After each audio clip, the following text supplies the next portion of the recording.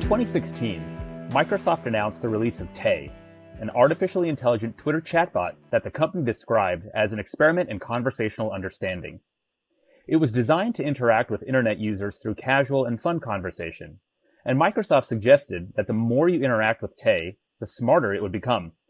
Unfortunately, it took less than 24 hours for the internet to turn Tay into a racist and misogynistic parrot. This incident raised concerns about AI unintentionally absorbing public prejudice. In another widely publicized story in 2018, a self-driving Uber test vehicle struck and killed a pedestrian while driving at night on an Arizona roadway.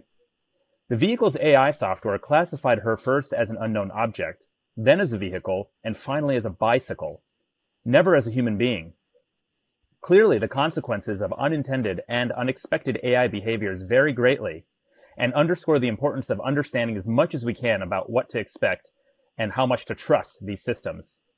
But how exactly do we go about doing this? Welcome to the IQT podcast. On today's episode, we'll discuss the world of AI assurance by exploring a recent audit that IQT Labs conducted on an open source deep learning tool called FakeFinder, which predicts confidence that a video is or is not a deepfake. I'll be your host today, Vishal Sandasera, and joining me are my two good friends and colleagues at IQT Labs, Andrea Brennen and Ryan Ashley. Andrea is the Vice President of Design and Visualization at IQT Labs and has recently spent a lot of time understanding just what it means to have trust in AI systems. Andrea, welcome. Hi, Vishal. Thanks for having us. Really excited to be here today. Yeah, same. And Ryan, you're a senior software engineer at IQT Labs, and you spent a lot of time concentrating principally on cybersecurity use cases, and in this case, particularly how they may relate to AI systems. Welcome. Thank you. It's good to be here. So let's jump right into it. We talk a lot about, and people I'm sure have heard a lot about trust, security, AI assurance. Why don't we start with a definition? What does AI assurance mean, perhaps in general context, and more specifically, perhaps to our partners in the USG or the intelligence community, and why is it important? And Andrea, we'll start with you.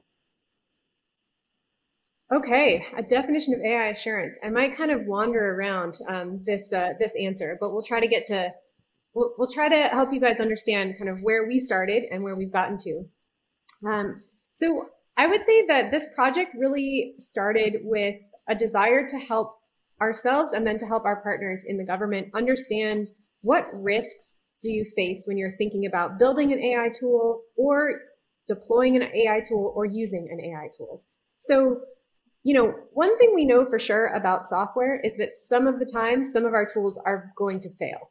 And so we just wanted to get a better understanding of what that meant, what types of failures were kind of unique to AI and ML tools, and how could we better understand these different failure modes. And then we hope to kind of turn that understanding into someday some best practices and recommendations for what can we do to kind of mitigate some of the risks.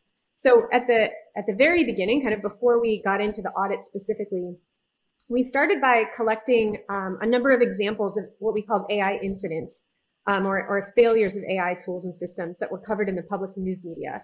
And we actually worked with a partner organization called BNH.ai to do this. But basically, we started by just trying to collect a bunch of examples to help us understand different ways that AI can fail and give ourselves some data to look at to help us understand, what might we be able to do to prevent those failures if we had the right tools. So we can talk more about what we learned from that specifically, but I just want to point out that one thing that stood out to me is there's been a lot of attention recently on adversarial attacks or these kind of specific attacks that are designed to kind of mess up AI systems. And one thing that we noticed in our little survey of these AI incidents was that it was actually a small percentage of the incidents we saw that were caused by malicious attacks. So 95% of the incidents that we saw were due to what we're now calling unintentional failures. So these are just sort of accidents, poor engineering decisions, unintended consequences, basically other types of failures and risks that no one was specifically trying to take down the system, but just things went wrong. So I would say that when we started thinking about AI assurance, the broad goal was to think through what can we do to better understand some of the risks associated with these systems, and then what do we do about that? So how do we mitigate those risks? How do we get out in front of them? And to be clear, we don't have any expectation that we're going to completely eliminate all failures of AI systems or eliminate all risks. But, we feel like it's pretty important to have a better understanding of what might go wrong. What are some of the limitations of these systems? And, at least try to understand what could go wrong before we deploy these systems, particularly in high stakes situations. Brian, I have a question for you. When it comes to the topic we're discussing today, AI assurance, how different or similar is it from things that you have done in your past when it comes to things like hardening systems against cyber attack or making sure that things are not as vulnerable to nefarious actors on the internet trying to steal data, for example? In other words, is there anything different to do? Should we think about AI assurance differently than perhaps the branch of software security that looks into cyber security in general? So I think you've asked a really good question, because sort of when we approached this project, I, at least given my background, sort of looked at it a little more operationally than Andrea and the folks over at B&H did. And honestly, at a very high level, no, it's not different, right? Principally, when you're dealing with an AI system or really any kind of computer system and you want to do some sort of assurance on it, you're basically concerned with two things. Is this system being influenced by some external actor for, whatever reason? And essentially, is it operating within spec, right? Is it behaving the way it was designed? Where machine learning becomes different is in sort of the nuts and bolts of that, right? So, for example, one of the standard techniques you'll do to assess some sort of internet-connected system to see if it's behaving within spec, you'll do what's called fuzzing, right?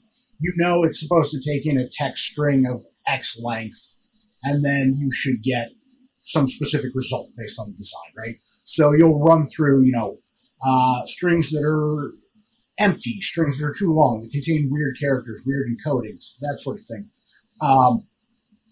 That's a lot harder to do with machine learning systems for two reasons. One, they tend to take in much more sophisticated inputs in a lot of ways, right? You're not handing them just a string or some kind of data file. You're handing them a video, right? It's much harder to generate every possible video than it is every possible text string of 200 characters.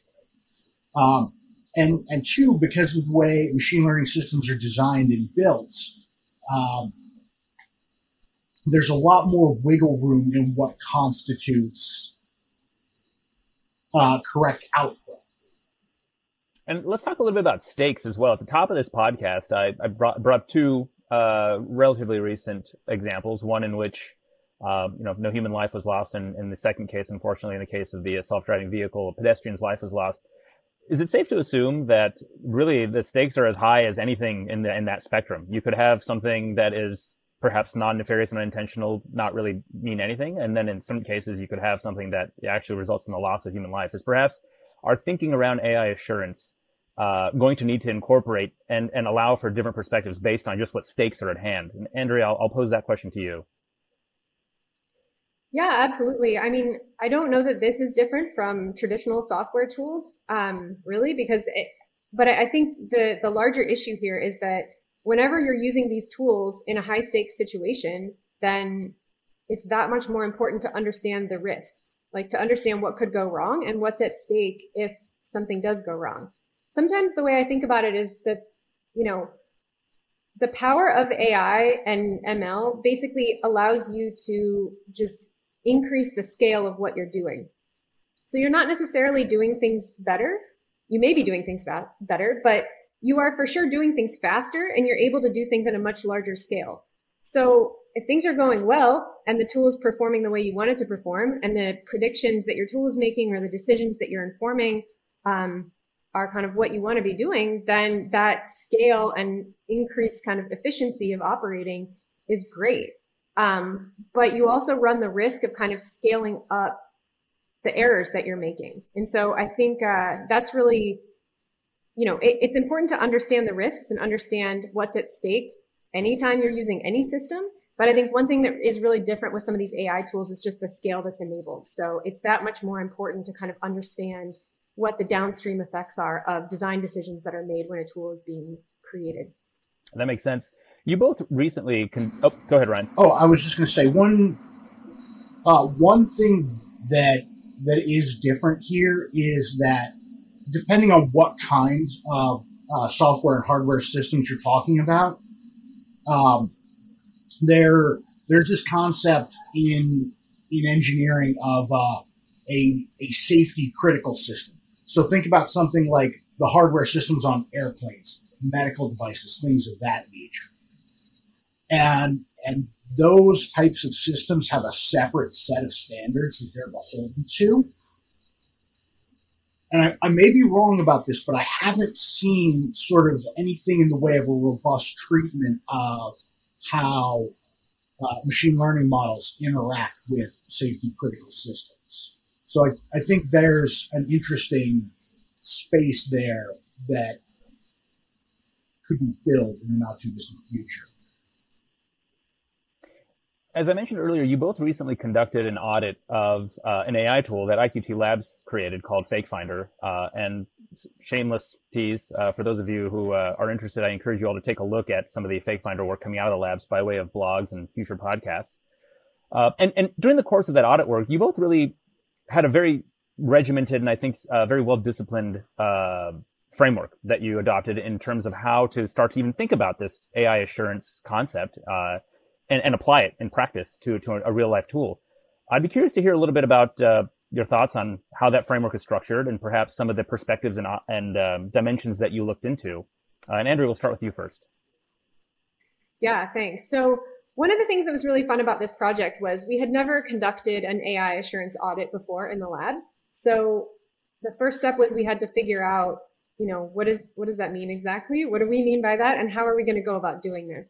And so basically what we decided to do was, well, first of all, I should say that in trying to get our arms around this concept of assurance, we felt it was very important to conduct an audit. So we didn't want to just kind of spend our time thinking about what we could do. We wanted to force ourselves to come up with an audit approach and then carry out an audit to kind of test out our ideas about how we would go about kind of understanding these risks.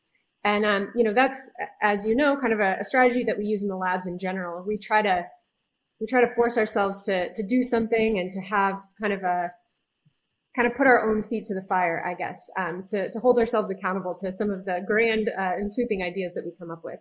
So I think that was really helpful in this case because we learned a lot from going through the steps of actually doing the audit. But at the outset, we decided to use something called the AI ethics framework for the intelligence community as a guide. So that helped us a lot by providing a number of different topics, but also many different questions within those topics. That gave us a sense of just the scope of things that we might look at in our audit.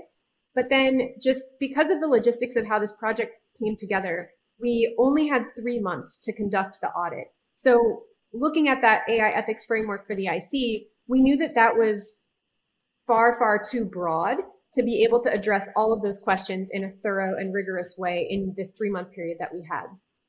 So basically, we then made some decisions to focus on just 4 aspects or 4 perspectives for our audit. So we basically did a cybersecurity audit, and that was addressing a lot of the issues that Ryan spoke about before or kind of mentioned earlier. We wanted to look at bias, so the question of bias in our audit. So, were there undesirable types of bias in the outcome or the output of the tool, and what might that mean if the tool were kind of used in real life or in practice? Then we did an ethics assessment. So we wanted to try to think through what are some of the ethical implications of using this tool in a particular workflow or particular scenario. And then we also did a user experience audit. And for that, we were really looking at where are the possibilities for a user of this tool to misunderstand the results that they're seeing. And then I should say that we also decided at the outset that we wanted to audit a tool that had been developed in the labs. So, and we did this because we were thinking about how to stand up kind of a red team or an auditing team within IQT Labs. And so the tool that we decided to look at, you mentioned at the top, is called FakeFinder, and it's a deepfake detection tool. So it's a tool that uses several deep learning deepfake detection models, and then has kind of a user-facing interface that shows the predictions of those models. Basically, you can use this tool, FakeFinder, to upload a video, and what you'll get is a set of predictions from these detector models about whether or not the video is fake. Ryan, when it comes to, so Andrea mentioned 4 different sort of perspectives or dimensions that you looked into during the course of this audit, and I want to key you in a little bit on the cybersecurity portion of it and direct this question to you.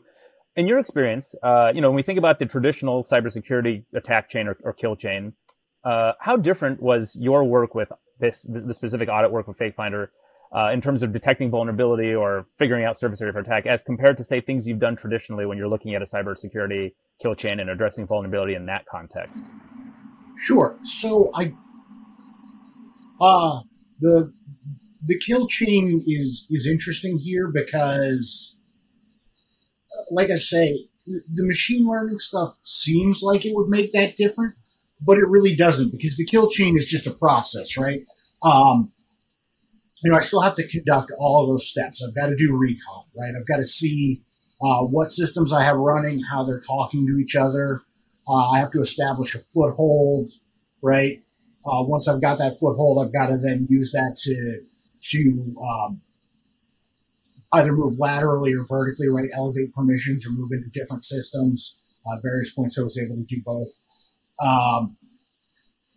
And establish persistence mechanisms. It's at least part of the way that I thought about this was that I made a conscious decision to treat this in the same way that I would any other computer system, right? Because your adversaries aren't going to treat it differently. They're not going to be like, oh, this is a machine learning system, we have to do something different. What they want is access to your data, access to your organization. They want to influence your outcomes, right? And so I took that mindset and approached it in that fashion and said, I don't really care what the components are. I just want to get in here and see how I can use those components to achieve my ends. That makes sense. Andrea, in addition to the 4 optics that you laid out as part of the way you all assessed AI assurance in the FakeFinder audit, is there a 5th or 6th or 7th that perhaps if you had more time you would have considered as far as additional dimensions? Yeah, that's a great question. So Ryan and I have been asking ourselves this recently because we are currently planning we're kind of setting up for our second audit. So looking ahead, we're planning to run another audit of a different type of tool. And part of why we're interested in doing this is to kind of test out the methodology that we used to help us understand how generalizable it is. And so one thing that we've been talking about is, these 4 kind of high level perspectives we think are really important, but they're certainly not the only things that we could have looked at. And so a couple other things that we've been thinking about focusing on in our upcoming audit are kind of the issue of explainability or transparency. So this is something that we've looked at in the past in the labs, but I think this continues to be a real challenge in some of these machine learning and deep learning systems. So when you get a prediction or a result from the system, how do you know why, or what can you tell about, like, what were the important conditions or features that led to that prediction? Sometimes this is really important, especially if there's an erroneous prediction that gets made that is then later acted upon, right? So no one really cares that much about, transparency, maybe if everything is going well, but if the machine kind of makes a bad prediction and someone in the real world acts on that, then suddenly there's a lot more demand for, well, where did that come from? What led to that?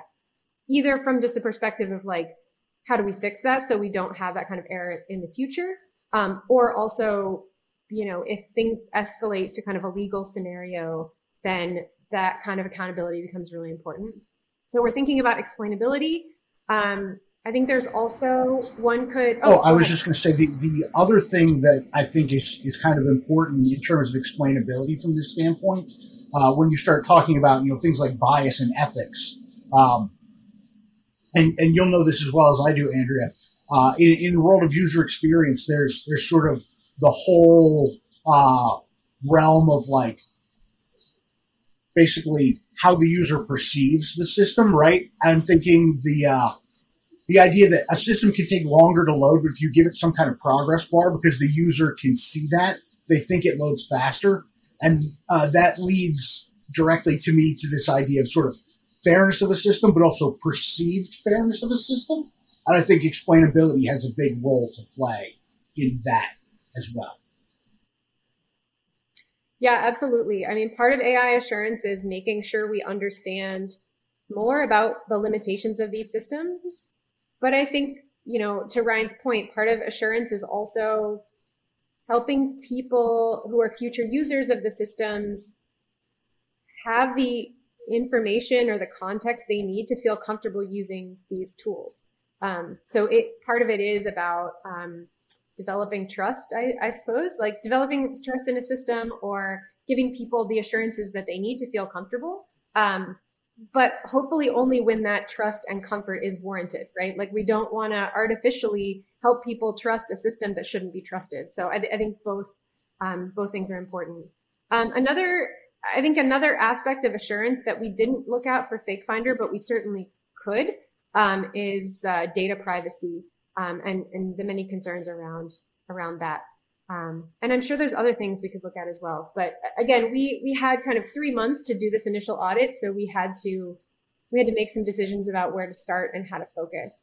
And I think the places where we did focus, I think are very important and like are kind of critical aspects of an assurance audit.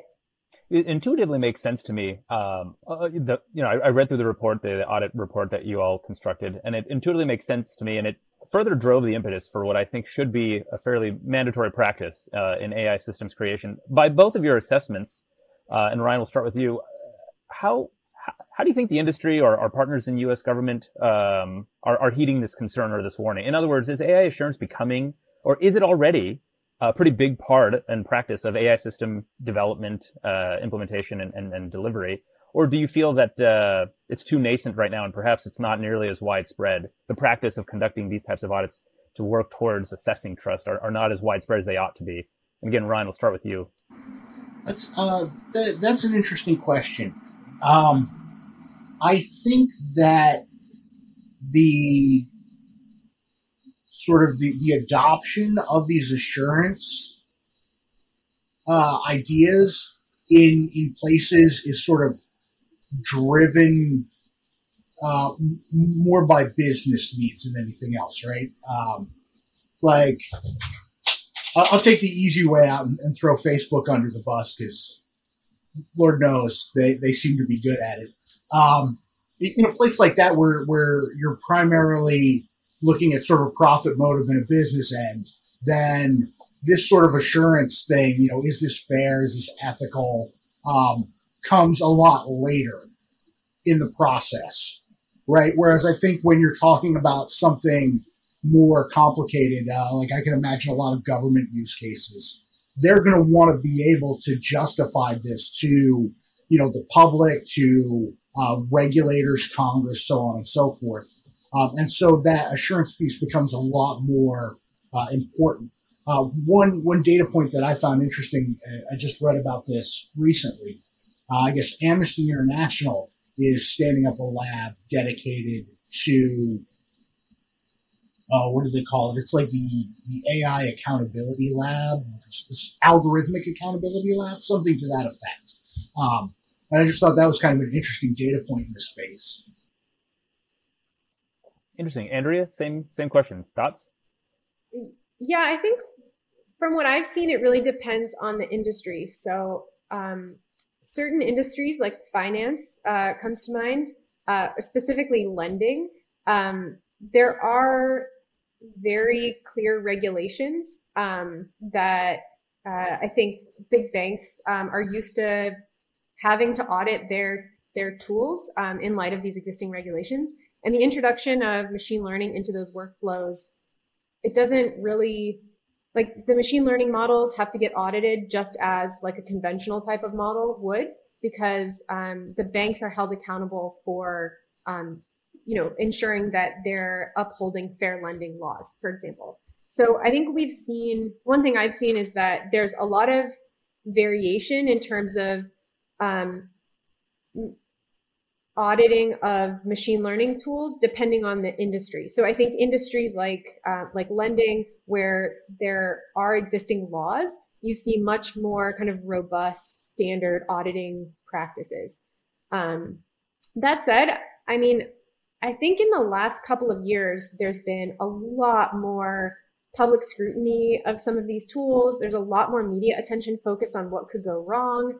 And there does seem to be a lot more interest in AI governance, AI accountability, fairness, bias. So I think some of this also just comes from the maturity of the tools, right? When most of the AI and ML tools are kind of in a research lab context and they're not necessarily impacting decisions that affect people's lives as much, then maybe there wasn't as much focus on auditing and ensuring the accountability of these systems. But now that we're seeing more of these systems be deployed at a large scale, I think there's much more attention on like, okay, well, who's accountable for, if a software development team creates a machine learning system that gets sold to an organization and that organization uses the system to make a decision that affects someone's life in a negative way or has kind of leads to discriminatory practices, how do you litigate that? Like, who's responsible,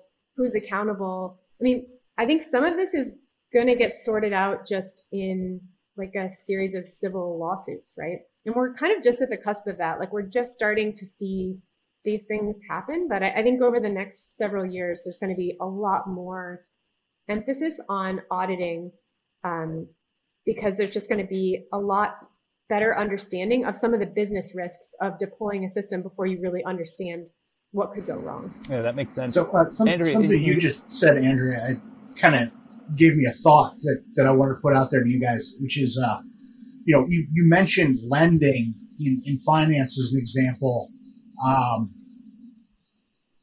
I think the flip side of that would be an equally interesting case study. What about sort of the models involved in algorithmic trading, right? And so I think rather than thinking about it in terms of industry, what we're really talking about is sort of risk tolerance, right? The consequences of, just losing money versus sort of the regulatory reprisal that you're talking about in lending. Creates a very different way of thinking about these sort of things. And I think that's a useful way to think about it, I guess. Yeah, absolutely. So to be clear, I mentioned, okay, so I think that we are seeing more emphasis on auditing or companies that have auditing practices that are more mature when there are existing regulations. That's just something I've observed.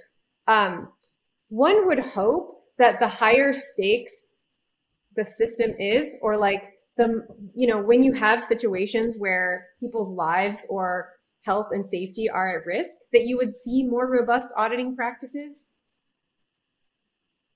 Hopefully we're getting there. I mean, I think that is the case in the government, right? I think the US government tends to be maybe more risk averse than a lot of private companies that we think about. That's a very, very general, like, blanket statement that it's certainly not true in all cases, but I think that has to do with kind of the way that different organizations operate and what their risk tolerance is. So yes, absolutely. I think we should be thinking about auditing more robustly when the stakes are higher. I don't know that that's always been the case to date, but hopefully that will be going forward. And should it be the case that the purpose of an audit, and this is an opinion, Andrea's opinion, Ryan's opinion is what I'm asking for here on this. Should the point of an audit be to wait until all risk is removed or a certain large amount of risk that is identified a priori be removed, or is it more for transparency, or is it about striking a balance? In other words, what should be the goal of someone an organization that decides to undertake the effort to conduct an audit? Is it to say, hey, let's stop deployment or let's stop production until we have identified and de-risked? Or should it be more so, let us understand and attempt to mitigate as best as we can and still move forward? Andrea, we'll start with you first.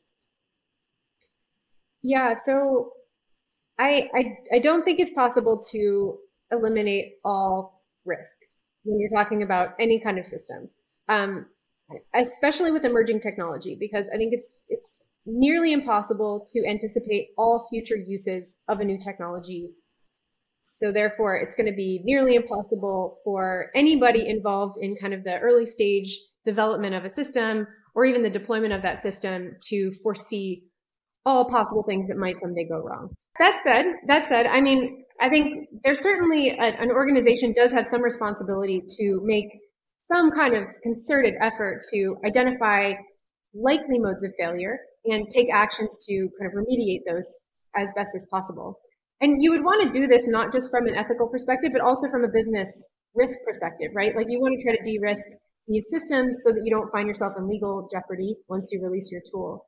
But I wanted to say too that this is part of why we felt that doing an ethics assessment was a really important aspect of this audit, because that I think helps us make decisions about which types of risks are okay and which ones maybe should result in, a decision to hold off deploying a system. So part of what we did in that ethics assessment was think through who are different stakeholders who might be affected by the use of a system like FakeFinder, and what is at stake for them?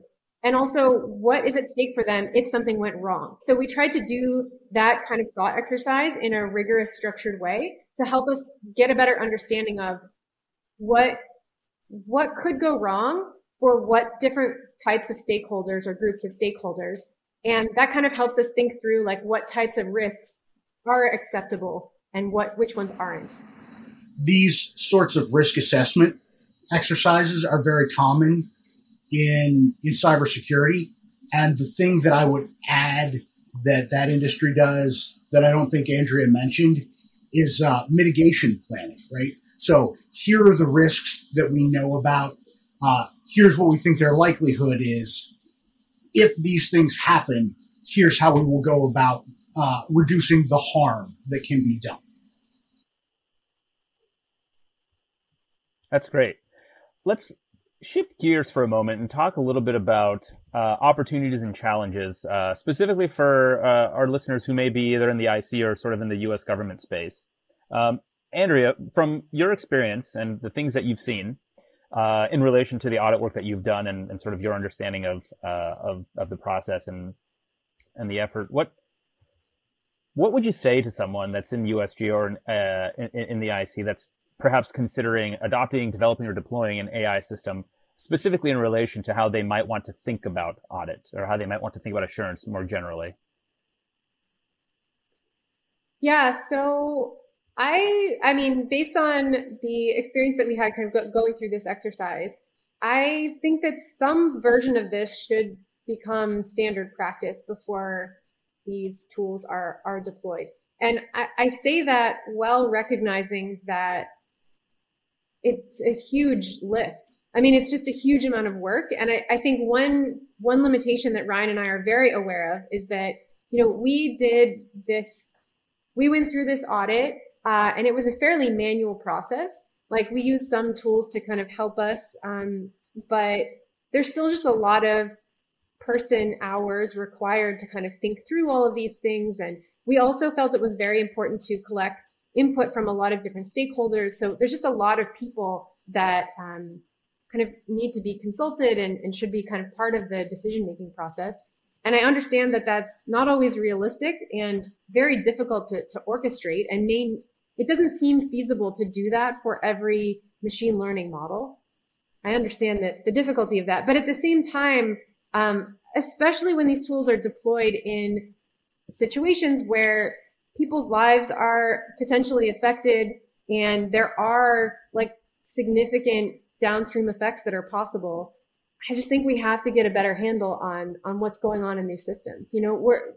I think it's very tempting to think that AI tools and machine learning tools are they're like making things more efficient and there's all this upside, but we just really need to make sure that these tools are doing what we think they're doing. Like that's, I think the biggest thing for me that's come out of this audit is like, we're not going to eliminate all risk.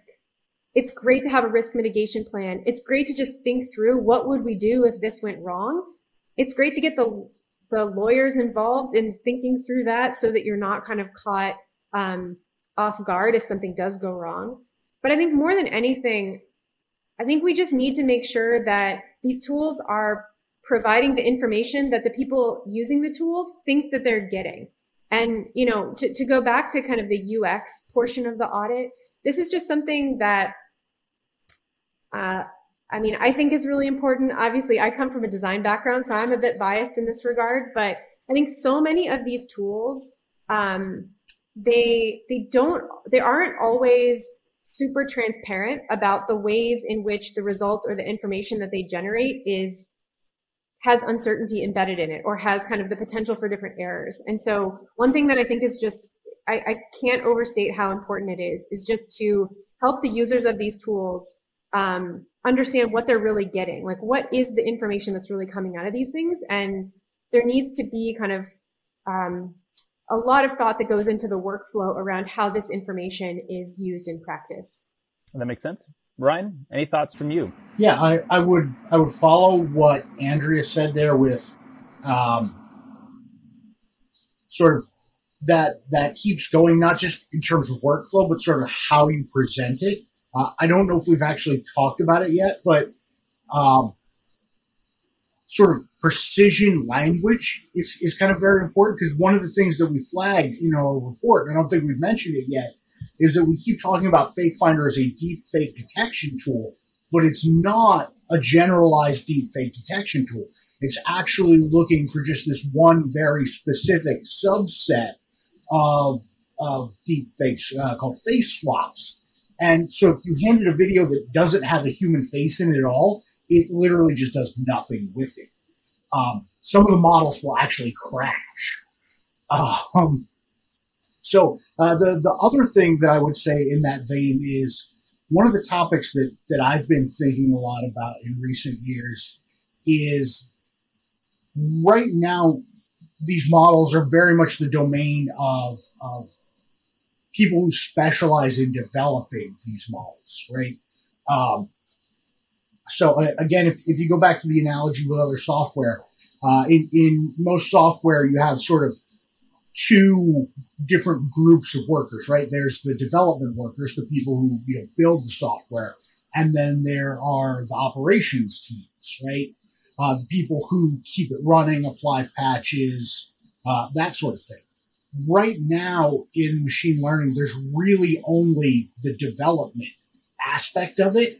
And I've been thinking a lot about, like, how do we build out the tools and the techniques so we can turn this over to an operations team and they can keep it alive in a long-term way. And I'll share my perspective on the matter as perhaps a consumer, from a consumer standpoint. A lot of these tools, a lot of the things that I interact with on the internet especially, and now to include devices that are either on my person or in my house, I put blind faith and blind trust into, and largely I've been fortunate enough not to have been burned by or harmed in any which way or maimed or hurt. But it gives me great relief to know that smart minds like yourselves, Andrea and Ryan, are looking into this. And I certainly hope that there's a larger and wider adoption of the principles and the frameworks that you've used and that you've exposed FakeFinder to, sort of across the industry. Organizations that are building and deploying these things. I have hope, and I'm encouraged by the fact that you both have looked into this, and it certainly seems like it's a point of topic and a point of interest for a lot of folks that you've encountered. Means that as far as our human interactions with AI, we look for a brighter and safer future. I think our time is drawing to. Go ahead, Andrea. Oh, I was just going to make one last comment there. So I think that, we've talked a lot about auditing a tool before it gets deployed or before it's used. But my hope is that some of these kinds of tests that we ran as part of our audit become standard in the process of developing models. And so I think one of the challenges right now is that a lot of teams who are building machine learning models, they tend to optimize around predictive accuracy. And that makes sense, right? Like, you want to build a model that's going to give you the most accurate predictions possible. And I'm not questioning that. Obviously we want high predictive accuracy. That's why we're building these models in the first place. But that's not the only thing that we need to look at. So we're planning to do another podcast in the future with the folks we worked at with BNH to talk specifically about the bias testing that we did on FakeFinder or on FakeFinder's deepfake detection models. But I think that's a great example of just another thing that we need to look at when we're developing models. So it's not enough to know that you have high predictive accuracy in general. You also want to look at how the model performs across different aspects of your data, right? So, and this becomes very, very important when the data that you have involves humans or, images of humans. So for FakeFinder, one of the things that we wanted to look at is like, how does FakeFinder perform when you have videos of people from different ethnic or racial backgrounds or different genders, right? And so in addition to having high predictive accuracy overall, you want to make sure that there aren't drastically different types of behavior from the system when you have different groups of individuals, because that's where you can get some bias and potentially discriminatory outcomes. So I think some of this comes down to like changing some of the metrics that we use to evaluate the performance of these systems from a design perspective. That makes sense. And to Ryan's earlier point, I certainly think setting expectations, a big part of, I think, establishing trust in these AI systems is clearly communicating what the system is capable of actually telling you. In other words, in the case of the face swap example, it might be the case that referring to the system as a face swap detector might be more accurate than referring to it generally as a deepfake detection tool, at least in its current incarnation. So certainly valuable input there. Ryan and Andrea, I want to thank you both for your time today. This has been extremely informative and very educational. I want to encourage our listeners to learn more about this topic. I know both of you are currently working on and will soon release other content associated with this topic, blogs. I know, Andrea, you mentioned that a future podcast with our colleagues and partners at BNH in relation to this topic and some more about the audit work that you all conducted together will be coming out. So I encourage our listeners to stay tuned and keep an eye out for that. And before we close, I wanted to give you both an opportunity to leave us with any key takeaways, and perhaps I'll see the discussion, just to bring a little bit of levity to our conversation. If we're headed towards a Skynet, I'm glad that Skynet perhaps will be assessed to be as least harmful as it possibly can be for all of us as humans. Any additional thoughts from either of you? Yeah, so I think one of the most interesting kind of high-level findings from this work was, we did the audit and we had a lot of specific findings about FakeFinder. We wrote up, an audit report that kind of details what we found. But again and again, something that we ran into over the course of this project was just the different mentalities that we encountered when we talked to some of the data science folks and engineers who were involved in developing the system versus talking to lawyers or people thinking about the privacy implications of the system, right? And so I think one of the things that's really interesting about this topic of assurance in general is that it kind of forces a lot of different people with different types of expertise to kind of wrestle with similar questions. And so it's been really interesting to see how forcing some of these questions about risk and bias and ethics, it just inspires people to kind of ask different questions about the system and think about it from a different perspective. So, it requires like a very different mindset from just kind of building a technical system to try to perform as well as you think it can, right? It's just introduces a lot of other types of issues, and some of them are quite thorny and complex and don't have easy answers. But I think it's just good to realize, like, when you deploy these tools in a real world scenario, it's very hard to avoid like hitting up against all of these like tricky, thorny, complex social and human problems. Any thoughts, Ryan? Or are you good? Oh, I mean, I have so many thoughts. I'm trying to think of which ones I can say without getting in trouble. No, I mean, for what it's worth, I think that this idea of sort of continuously evaluating and monitoring these things is going to be a huge growth area, right? I can't wait to see the kinds of tools and things that come out so that people can keep tabs on this. So just as a bit of an anecdote, one of the things that I did sort of in the wake of this was try and remediate some of the things that we found. And in doing that, I made some changes to dependencies, and that actually changed the output slightly, right? So it becomes an interesting question of at what point do these engineering trade-offs become sort of game breaking, right?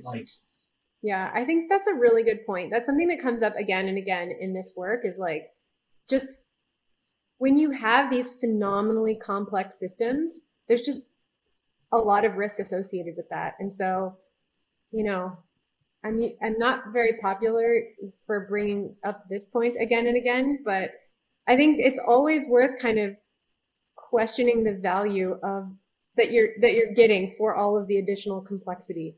I guess trained as a designer, I'm always sort of asking, well, what is the simplest solution that can give us 80% of what we need? And sometimes I think that's a good strategy. Sometimes I think that's a better way to go than the much, much more complexity to try to get from the 80% solution to the 95% solution. I think that's a great way of thinking about it. There's an interesting corollary there too that I kept running into in this work, which is sort of a false sense of simplicity, right? Where, somebody does something that's 1 or 2 lines of Python code in one of these models and it looks very simple.